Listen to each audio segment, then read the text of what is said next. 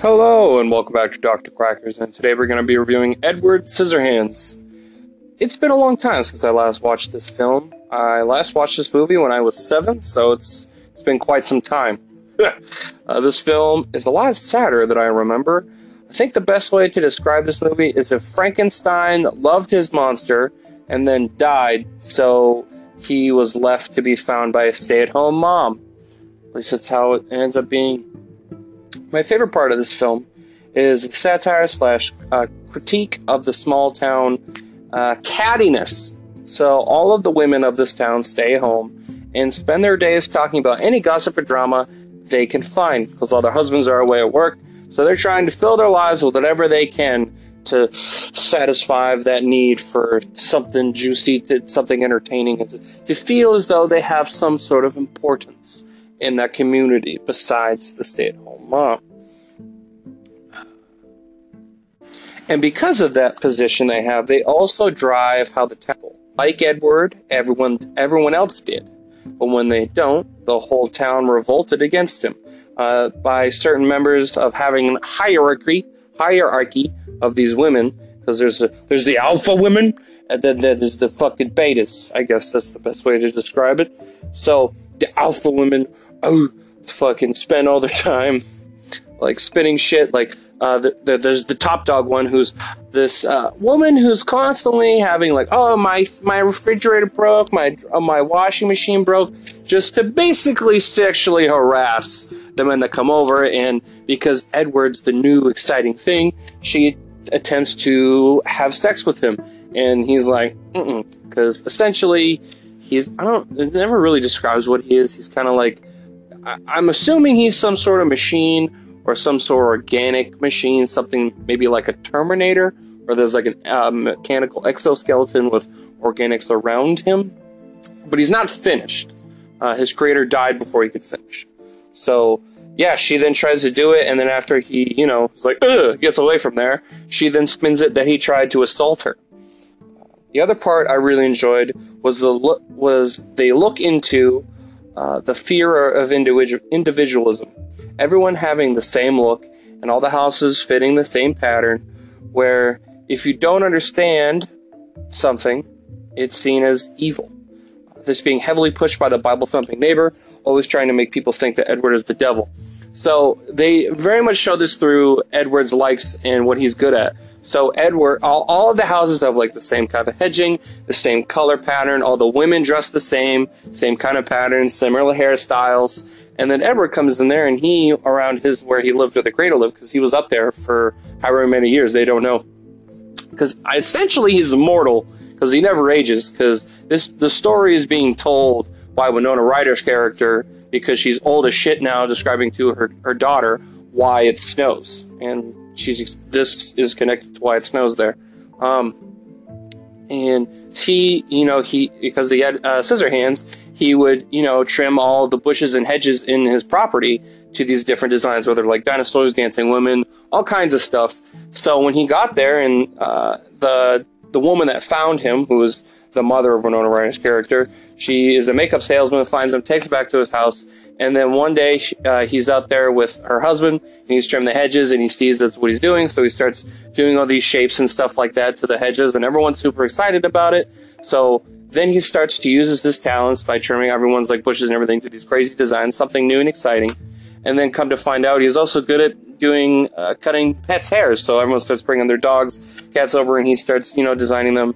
And then eventually, the alpha lady has him trim her hair, and they all have their own individual styles and everything. And everyone sees it's interesting and cool until he's tricked into helping Winona Ryder rob her own boyfriend's house, because the boyfriend wants to steal his dad's stuff so he can use the money when he sells it to buy his own car. That's pretty much the bully's whole motive. He just wants to get his own van so they can have sex in it.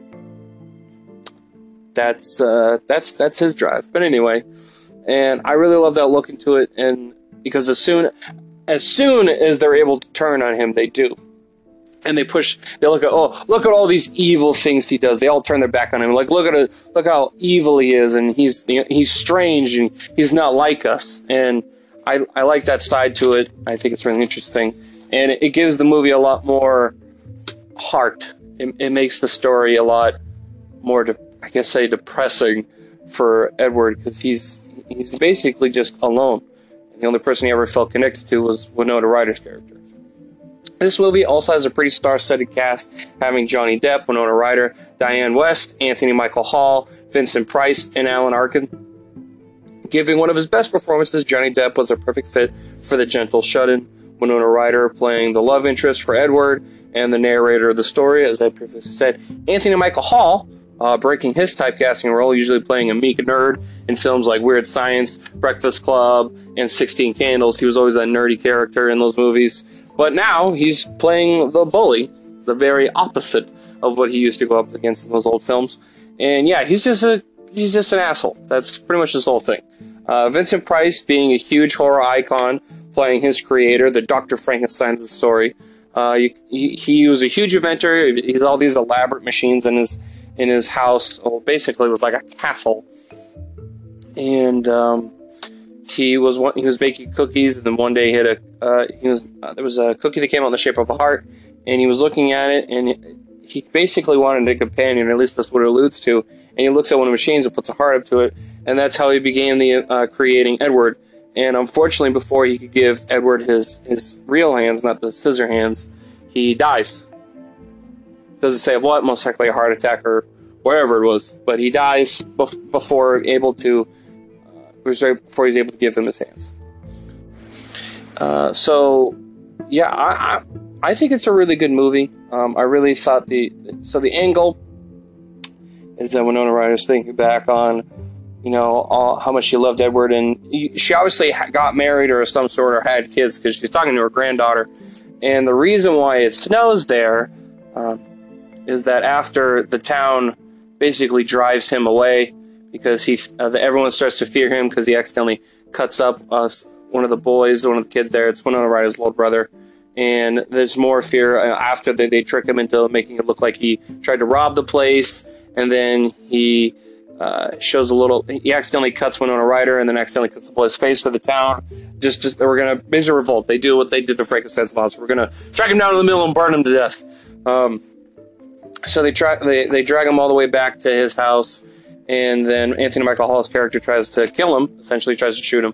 And then Winona Ryder helps him. And then after he hits Winona, Edward stabs him through the chest. He falls on a window.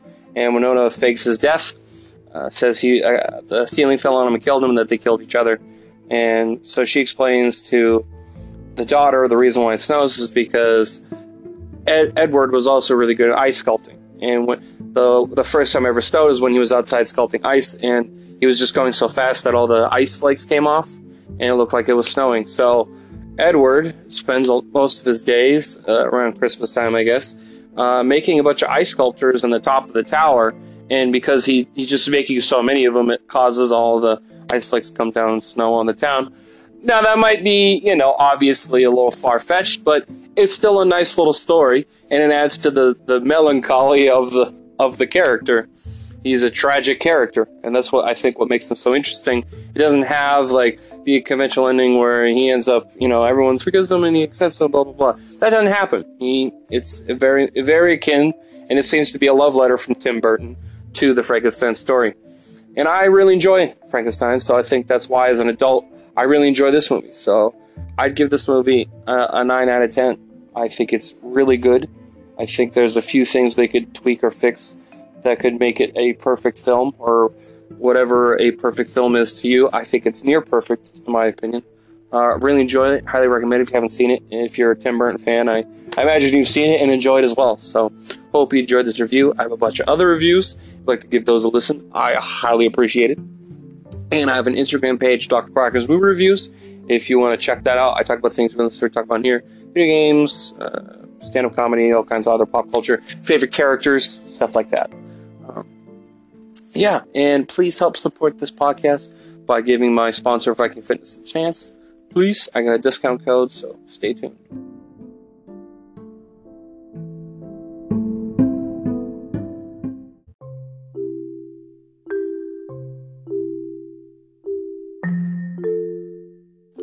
Let's face it, we all drop hundreds of dollars on shit that hasn't done much good. When was the last time you spent just $225 and you actually profoundly changed your life? Answer, most likely never. Well, if you want your chance, here it is. If you are out of shape and have said more times you can count, I need to do something about this. This is opportunity knocking. You have approximately 3,640 weeks in your lifetime. 16 spent wisely can make whatever you have left better than you could have imagined. Get in or back in shape with expert guidance from a certified and experienced professional trainer. No crash diets, no bullshit, just results. Visit www.vikingfitnessnh.com, mention Dr. Quackers, and get 10% off your custom fitness plan. Again, that's www.vikingfitnessnh.com. Thank you.